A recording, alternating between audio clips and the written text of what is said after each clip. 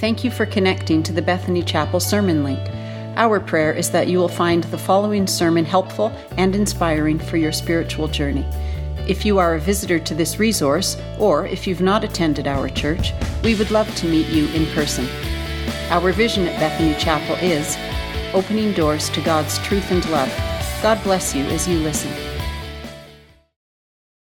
We're continuing our series today, A God When I Feel Like a Nobody. And this is a part of our series called Real Authentic Worship, where the psalmists are just incredibly open and honest with God about what's going on in their hearts. It's easy to feel insignificant in the world today. Some of you have driven across Canada, northern parts of Canada, not northern Canada, but northern parts of some of our provinces. I remember last year when I went up to northern Saskatchewan. I'm assuming there's some of this in Alberta, but northern Saskatchewan is just full of canola fields, and they're absolutely stunning. And it's just yellow as far as the eye can see.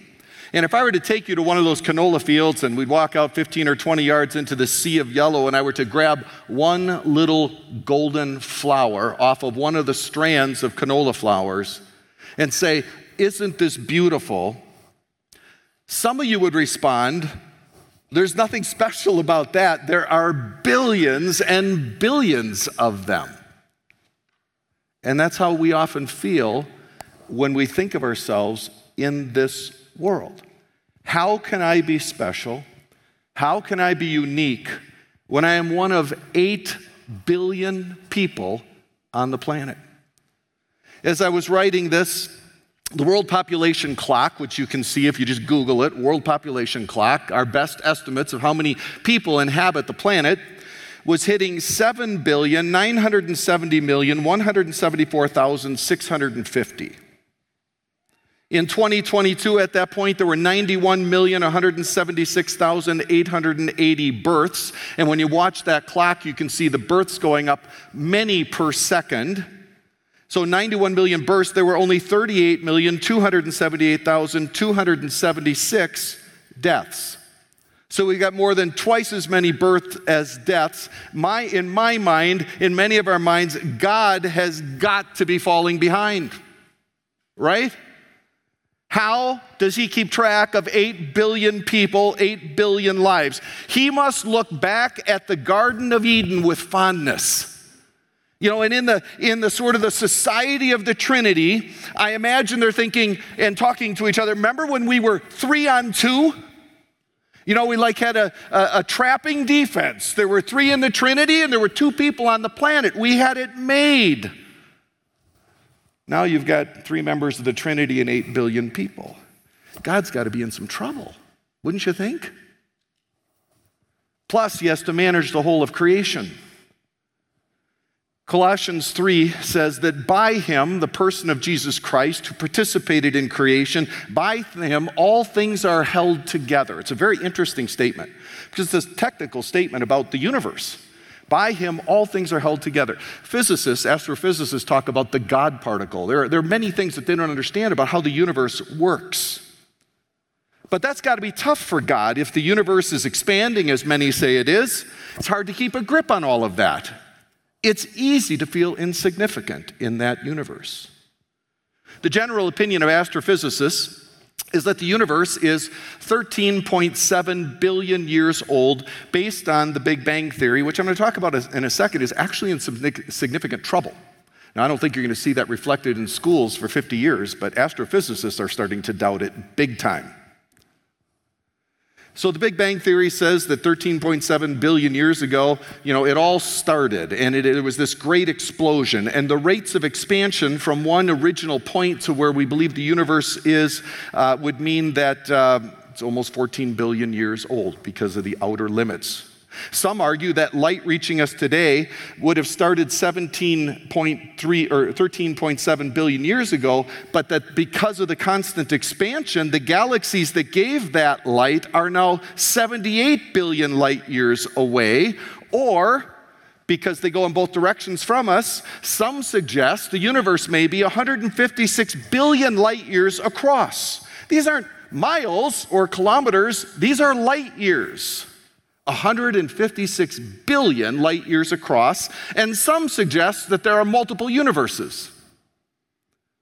Our little galaxy, the Milky Way, what a great name for a candy bar and a galaxy. The Milky Way has 200 to 400 billion stars or suns within it. That's one little galaxy. So the known universe has billions of galaxies, each with billions of stars across potentially 156 billion light years, and we don't know that that's all there is. The Big Bang is now being attacked. Not by Christians, not by people who have a different view of creation. It's being attacked by astrophysicists. They say there's incredible weaknesses in the Big Bang Theory. And again, I think because the Big Bang Theory is often sort of a way to explain the world without God, it's not going to make it into public school textbooks for a long time. But astrophysicists are now saying there's some real holes in the Big Bang Theory. And they're scratching their heads trying to figure out how to remake it. It's easy to feel insignificant in that universe. Philip Yancey writes about this. He says, if the Milky Way galaxy, that's the galaxy we live in, were the size of the entire continent of North America, that's a lot of land, all of North America, our solar system, the Milky Way, would fit in a coffee cup in North America. Coffee cup. Even now, 2 Voyager spacecraft are hurtling towards the edge of our solar system, the Milky Way, at a rate of 100,000 miles an hour. For almost 3 decades, now this is an old story, I'm guessing it's more like 40 years now, they've been speeding away from Earth, approaching a distance of 9 billion miles.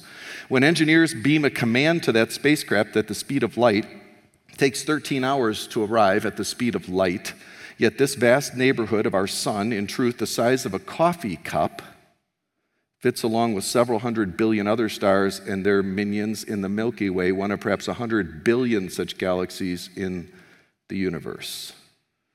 Our whole galaxy, not our solar system, the size of a coffee cup in North America.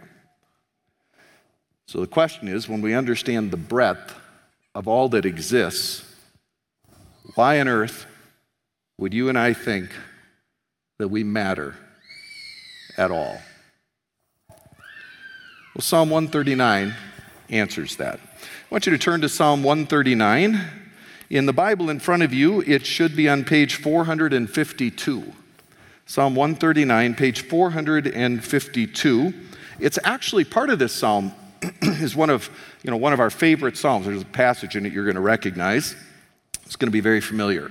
Psalm 139, page 452.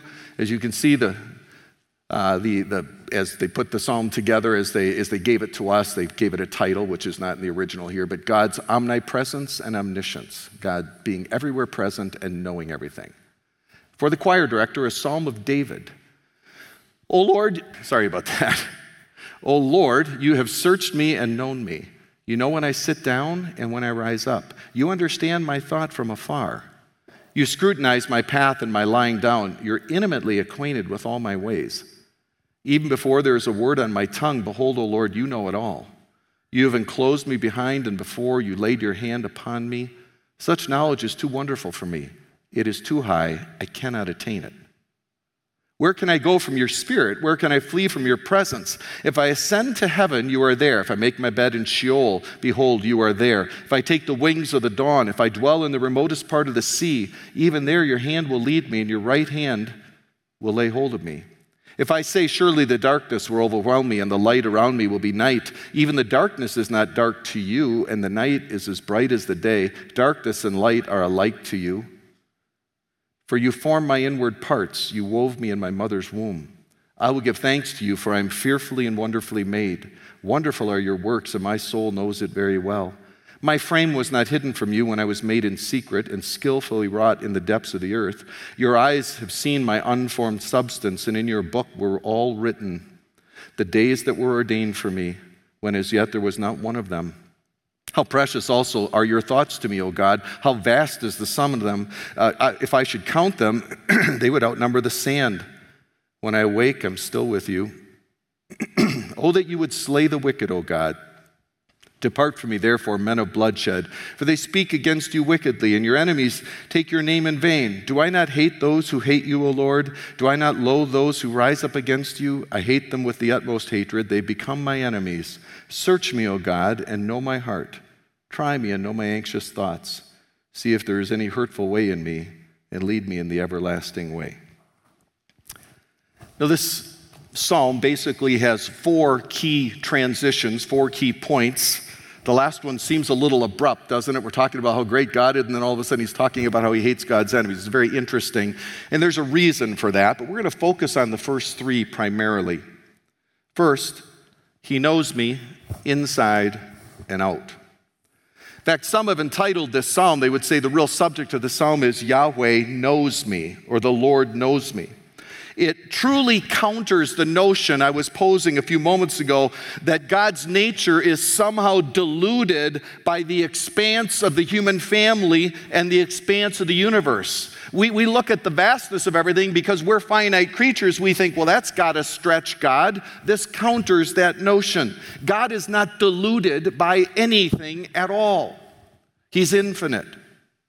And the claims here are actually quite stunning. David, a couple of words I want to explain. First, he uses the word the Lord. It's the dominant word in the psalm for God. Again, remember, when we go from Hebrew to English, we lose a little bit in the names for God. When you see the word the Lord with all capitals, L-O-R-D, all caps, that is the Hebrew Yahweh, 4 consonants, Y-H-W-H. And then when they added vowel points later and Latinized it, it was Jehovah. So Lord, Yahweh, and Jehovah are all the same name.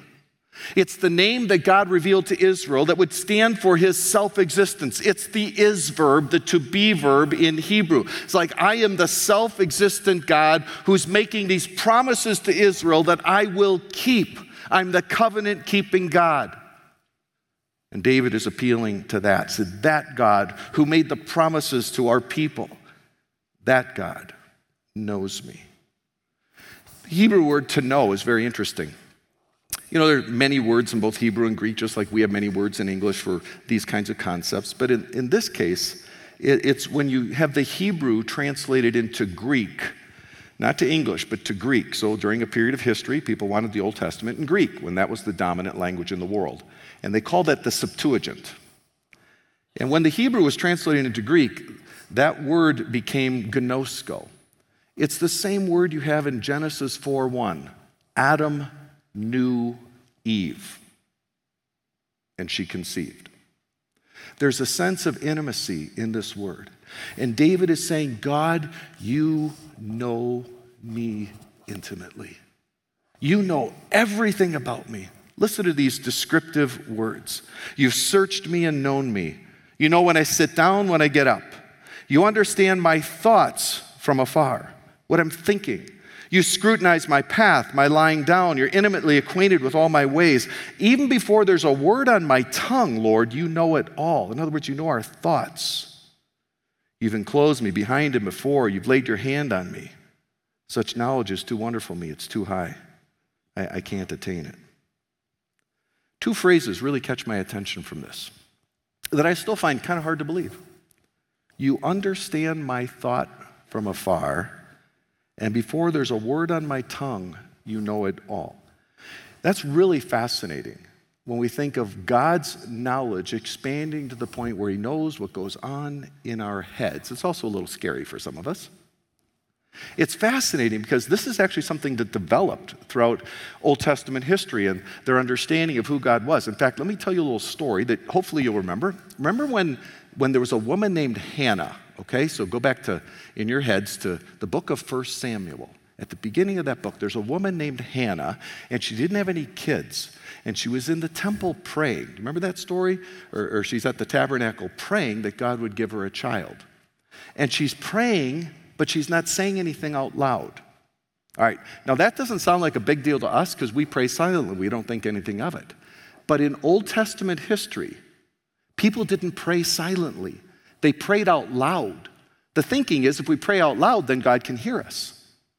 That's the first time that I'm aware of in the scriptures where anyone is praying silently. In fact, when the priest saw her praying silently, he said, "Lady, you're drunk, get out of here," basically. because she's in church drunk in his mind. She's praying silently. And it's the first example we have in scriptures of a belief that God actually knows what we're thinking, not just what we're saying. She's the first example of a silent prayer. And that idea continues to expand. Now, her baby that she was given in answer to that prayer was Samuel the prophet.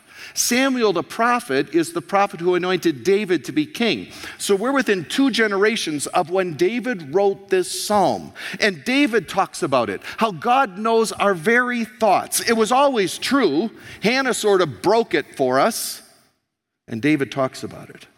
You understand my thought from afar. Before there's a word on my tongue, you know it all. God is omniscient. He's omniscient. 2 Latin words, omnis, all, science, actually scientia, knowledge, all science. God is omniscient. He knows all things past, present, and future. He knows all things actual, possible, potential. He has no limits. David finds that comforting. We should too. Now, what's interesting about this is atheists actually attribute this to sort of a nightmare. They call this sort of the ultimate nightmare. In fact, I believe it's Christopher Dawkins who writes about this. Like, why on earth would Christians be excited about the fact that God knows everything we do? It seems pretty oppressive. Well, let me illustrate that. What they're thinking and maybe why that shouldn't bother us. I remember just over 20 years ago, and we're coming up to another anniversary of it, September 11th, 2001, when the Twin Towers in New York City were attacked by terrorists. And I remember where I was when I heard about it, and we went back to church I was pastoring, turned on the TVs and watched it. And jetliners have been hijacked and run into the World Trade Center in New York City. That spawned the war in Afghanistan. That spawned, I'm not asking you to agree with all this. I realize I'm an American here in Canada, so I get that. But that spawned what in the US was sort of a war without borders. It was sort of the Bush doctrine that if you have terrorists in your land, we're coming after them with or without your permission. So you're either with us or you're against us. That spawned the fear of homeland terrorists, that we no longer would be fighting nations, we would be fighting people that are not bound by geography. That spawned data mining of American citizens, something that's still not well known. Public communications were now being mined by big companies. And so the government sort of got in cahoots with Verizon and AT&T and Google and Amazon and Facebook. All these big tech companies were sort of a part of the government's tools to monitor the privacy of Americans. And the NSA, which is the National Security Association, was sort of weaponized against the American people. Both Republican and Democratic presidents continued these policies for a long time. Rod Dreyer writes about this. He says, we've seen a wave of news stories about the NSA data collection program, but here's a preachable story about a facility called the Utah Data Center, not that far away, that the NSA built in the Utah desert. The heavily fortified $2 billion center should be up and running in September of 2013. Flowing through its servers and routers and stored in near bottomless databases will be all forms of communication, including the complete contents of private emails, cell phone calls, Google searches, as well as all sorts of personal data trails, parking receipts, travel itineraries, bookstore purchases, and other digital pocket litter. Welcome to America after 9/11. Some of you are very aware of this, some of you didn't know about this. Big tech was involved in this. A man named Edward Snowden, familiar with Snowden? There's a great movie on Netflix about him. A man named Edward Snowden blew the whistle on the NSA. He is now in the US branded as a traitor, and he actually is in asylum in, of all places, Russia. And as an American, I actually think he's an American hero. The government views him as a traitor. See, if you're a person who is against the idea of an all-knowing God, that's sort of what God is like. You can view God as the ultimate sort of Google Earth, GPS tracking system, sort of a big brother nightmare. God is watching you. And many times this is what we're taught as kids, don't be naughty, God is watching you. And it's true. You can view it that way, or you can view it the way David intended. In a world of 8 billion people and a universe of perhaps 156 billion light years across, your Creator knows everything going on in every inch, every dying star, every black hole, every changing gravitational impulse across 156 billion light years, and localized on Earth, every living cell of every living thing is in His view all at once, which means all of your fears, all of your dreams, all of your needs for all of your days are known by a God who has your best interests in mind. I'll take that. I'll take that. I'll take that, God. That's what David is talking about. Not Big Brother, but a God who intimately tracks your life every moment of every day. Second, He sees me coming and going. There's a natural connection between God's omniscience, the fact that God knows everything, and God's omnipresence, that He's everywhere present. In fact, I think in some ways you kind of need one to have the other. How can God know everything unless He's everywhere present? Vice versa.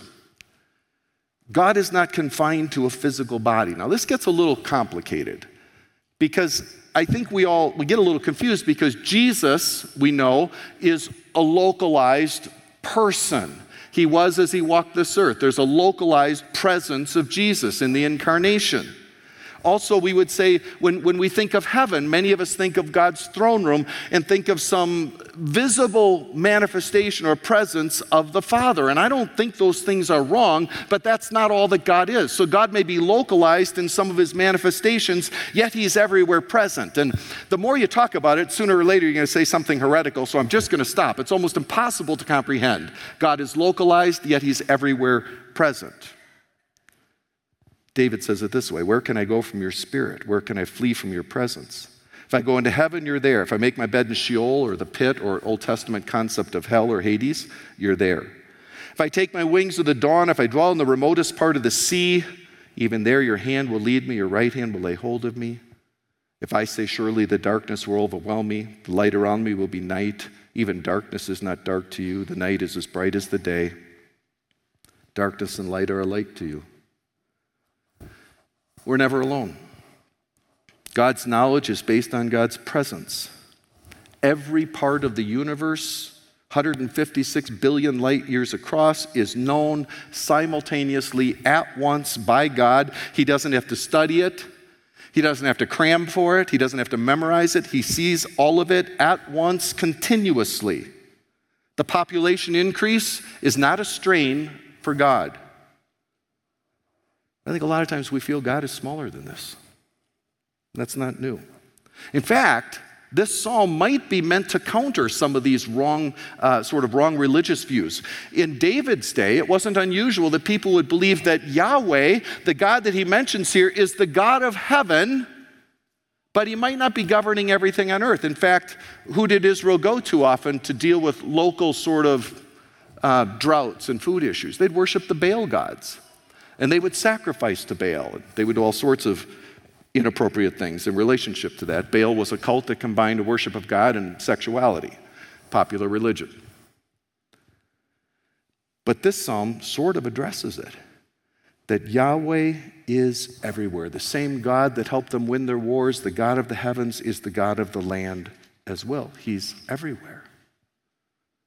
You know, I think we all sort of limit God's relevance and presence. Like, God's okay for certain things in my life, but not all. And we make Him small.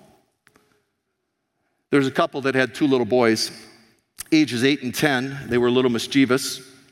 They were always getting into trouble. Their parents knew if any mischief occurred in their town, small town, their sons were probably involved in it. The boy's mother heard that a pastor, a clergyman in town, had been successful in disciplining children. So she asked if he would speak with her boys. Yeah, that's great. Dump it on the pastor. I'm not doing that for you. The clergyman agreed, but asked to see them individually, not together. So the mother sent her 8-year-old in to see the pastor the following morning, intending to send the older boy in the afternoon. The clergyman, a huge man with a booming voice, sat the younger boy down and sternly asked, "Where is God?" The boy's mouth dropped open. He made no response. The clergyman repeated the question in an even sterner tone. "Where is God?" His point being, God is watching you. He's everywhere. "Where is God?" Again, the boy made no attempt to answer. The clergyman got to his feet. Shaking his finger in the little boy's face, he bellowed, "Where is God?" The boy screamed and bolted from the room. He ran home and dove into his closet, slamming the door behind him. This is not a true story. When his older brother found him a few minutes later, he said, "What happened?" The younger brother, gasping for breath, said, "We're in big trouble this time, dude. God is missing and they think we did it."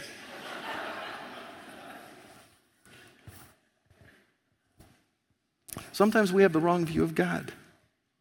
We make him small. That boy made him small, thinking that somehow we can capture God and hide him. We do the same thing. We make God small. And when we make God small and limit his nature, we make him vulnerable. And then we have less faith in him. Because why would we have confidence or trust in that God? He sees me coming and going. He's everywhere. And third, he's my master designer and life planner. This is one of the most loved passages in the Psalms, this specific part of it. It speaks to God's activity in everyone's formation from conception. It speaks to our formation in an imperfect world. David wrote this. This isn't written in a perfect world. This isn't written before Genesis chapter 3 takes place. He wrote it in a fallen, broken world where we already are imperfect people. Our Daily Bread had this story. You ever notice the pock marks, the dimples covering the surface of a golf ball? They make the ball look imperfect. So what's their purpose? An aeronautical engineer who designs golf balls said that a perfectly smooth ball would travel only 130 yards from a tee. But the same ball with the right kind of dimples will fly twice that far or more. These apparent flaws minimize the ball's air resistance and allow it to travel much further. Most of us can quickly name the physical characteristics we wish we'd been born without.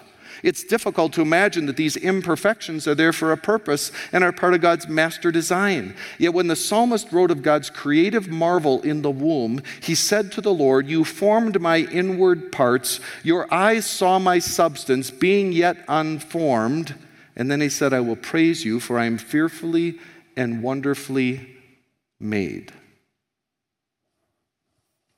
With that in mind, Psalmist says in verse 13, you've known me, you see me coming and going. You formed my inward parts. You've always been there. You made me. You wove me in my mother's womb. In other words, this knowledge isn't new. It's not just you get to know me now and you're everywhere present. You've always been a part of it from conception. I will give thanks to you, for I'm fearfully and wonderfully made. Wonderful are your works. My soul knows it very well. My frame wasn't hidden from you when I was made in secret, skillfully wrought in the depths of the earth. Your eyes have seen my unformed substance, and in your book were all written the days that were ordained for me, when as yet there was not one of them. God's always been there. It's been a part of every moment of every human life. And more importantly, for what we're talking about here, you are who God intended you to be in his image. He sees your whole life. His thoughts have always been on you. He gives meaning to every moment of your life because of that. No moment has been lived without God. Purpose is born because of that. Value is raised infinitely because of that. You should never feel like you don't matter. Nobody in this world, even in a broken body racked by whatever, should ever feel that they are a nobody because they contain the image and likeness of God. You could not matter more. And that value is not based on what you accomplish or what you have or own in this life. It's just based on who you are in the creative imagination of an all-powerful God. All that attention for every human those who know God and those who do not. And then the cross as well, once we messed it up. God's attention has always been there. He's my master designer and life planner. Well, let's look at a few apps here. First, God is not deluded by the scope of the job. 8 billion people, 156 billion light years across the universe, no problem. Do you know about the year 1507, just before I was born? Sort of medieval cartographers or map makers would draw maps of what they knew to be the known world. Again, that's the era of explorers going around the world from Europe, etc., trying to figure out and map the world from a Western standpoint. And when they would get to parts of the globe they didn't understand, you know what they would write? Hic sunt dragons means there be dragons on the edges of the map. Those 3 words were used by medieval cartographers, like the famed Lenox globe, on the famed Lenox globe, to describe the outer boundaries where knowledge ended and speculation began. So the secular map makers would say, this is everything we know. You can see the land masses, oceans, and then there be dragons. We don't know. Probably evil exists beyond that. They were wrong. God is at the end of every part of the universe. God's presence is there. God is not deluded by the scope of the job, which means he also isn't deluded by the 8 billion people on the planet. Listen to this story. I love this story. Only 12 years old, and in a moment, one Ethiopian girl's world turned into a nightmare. 7 violent men abducted this preteen, intending to force her into marriage. The men held the girl for 7 days, beating her repeatedly. Such incidents are common in Ethiopia as several men band together to abduct young girls for the purpose of securing a bride. The girls are typically beaten into submission and raped. In this particular instance, there was not a human being within earshot to hear the cries of this girl, but her cries were heard. The unlikely heroes were 3 majestic Ethiopian lions. Famous for their large black manes, these lions are the national symbol of the country. In response to the girl's cries for help, 3 large lions leaped from the brush and chased these young men away. Go lions. Perhaps the child thought she'd traded one danger for another, but remarkably, her heroes formed a protective perimeter around her. And a half day later, when the police arrived, the guardian lions stood up and walked away. Sergeant Wandimo Wadajo said, they stood guard until we found her, and then they just left her like a gift and went back in the forest. That's just a great story of how God's reach is everywhere. And God can use whatever he wants to take care of any part of his creation he so chooses. God is not deluded by the scope of the job. Second, life matters. The 2 most pro-life passages I know of are Genesis chapter 1, which outlines why life matters, and that is that we are created in the image and likeness of God, and Psalm 139, this passage, because it talks about how God views us from the point we are conceived. Now, I realize that in the world of Christianity, it is becoming increasingly unpopular to be pro-life, and I do not understand it. Skip the politics of it and just talk about the Bible and how God views life. I don't think there's any pragmatic argument, even though I'm sympathetic to a lot of issues, there's no pragmatic argument that trumps the idea that human life is created in the image of God and it should be protected and valued. It has greater value than anything else in creation. There's a lot of misunderstanding even about what's going on in the U.S. right now.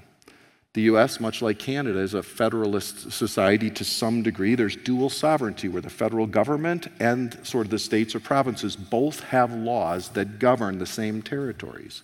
What just happened in the U.S. is the Supreme Court basically said this should be back on the states and not on the federal government. You don't have to agree with that, but that's what happened. Nobody made abortion illegal. They just said, it's up to the states. It would be like Canada saying it's up to the provinces. That's the way the U.S. is constructed. That's our Constitution. That's why we had a war over slavery, because states said they get to decide that. The government said, no, you don't. And we had a war over it. Lost thousands and thousands of people over it. All nations should value life.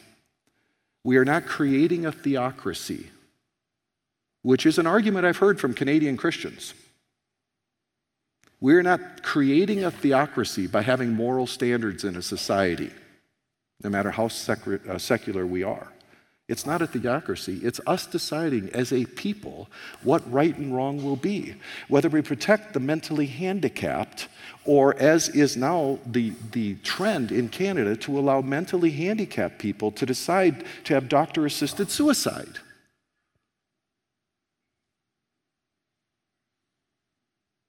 We need to protect the elderly. No matter what it costs a society, we should care for the elderly. We need to protect the unborn. It's not a political statement. It is an ethical, moral.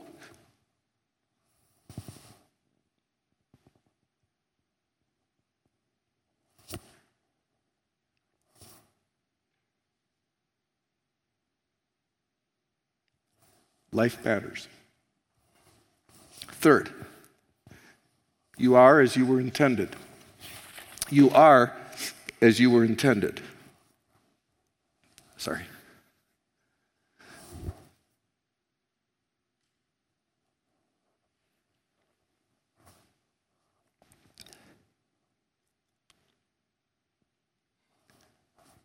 The Great Commandment says that we are to love God and love our neighbor as ourself.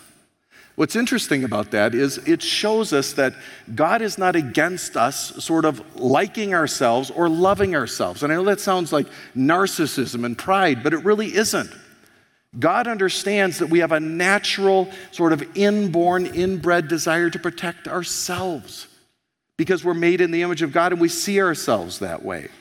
So I don't want to say like self-love is okay, like you're a narcissist, you think you're great. But I do want to say this. Sometimes Christians get a little too sort of bent on the idea that if anyone likes themselves, it must be some sort of pride. You know what I'm saying? Sort of like we're all bad. We're not. So I hope when you go to the mirror in the morning that you don't have the sense of, oh, that's just all awful. No, you're created in the image of God. You are as you were intended. When you look in the mirror in the morning, if you like what you see, that's not a bad thing. You know? Because God made you who you are. Self-acceptance is biblical. Self-love is biblical. It's not arrogance. No.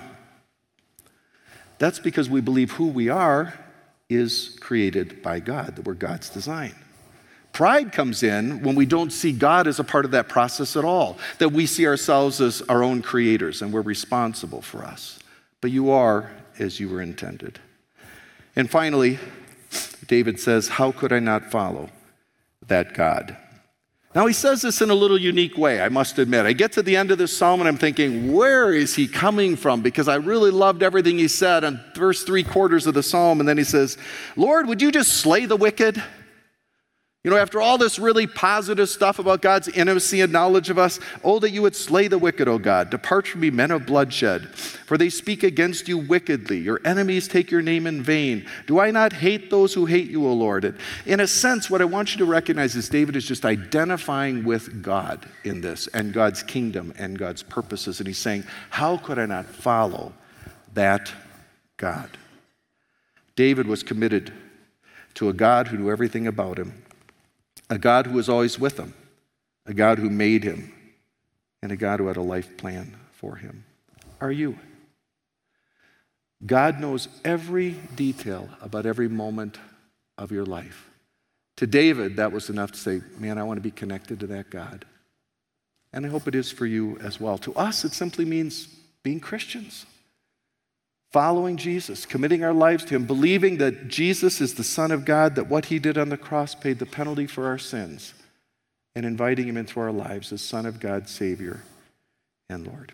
God, we thank you for your word. Thank you that you are a God that is not stretched, is not tired by the expanse of the universe or 8 billion people in it. You are an omniscient, omnipresent, all-powerful God. And because of that, we know that you want to be intimately involved in each moment of our lives. Thank you for that. May we have faith in that. May that give us reassurance as we walk through our lives with you. In Jesus' name, amen. Thanks for listening to this sermon. We hope you found it connected you to the God of truth and love, who we worship and serve at Bethany Chapel. If you have any questions or want to connect to any of our pastors, go online to bethanychapel.com and click Come. Thanks again, and God bless you.